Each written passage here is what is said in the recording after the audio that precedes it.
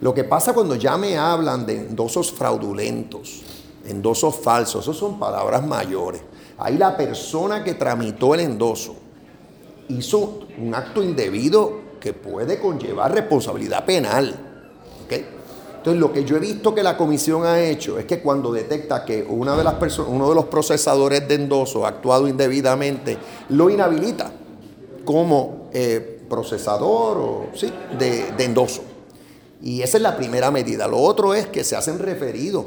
Se puede radicar una querella en la policía o se puede hacer un referido a justicia. Y eso lo vi que se hizo en cuanto al endoso fraudulento o falso que envuelve a la viuda del exgobernador Rafael Hernández Colón. En ese caso, entiendo que ya eso se refirió a la policía y veremos si también llega a justicia, ¿ok?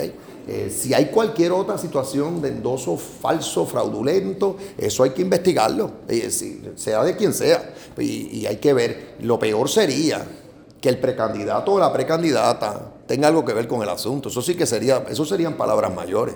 Si es que a nivel de un procesador, ese procesador actuó mal, eso es una cosa. Otra cosa es que el candidato o su director de campaña o algo así tenga algo que ver con eso. Eso serían palabras mayores. Y aquí tiene que responder todo el que esté detrás de cualquier endoso falso fraudulento.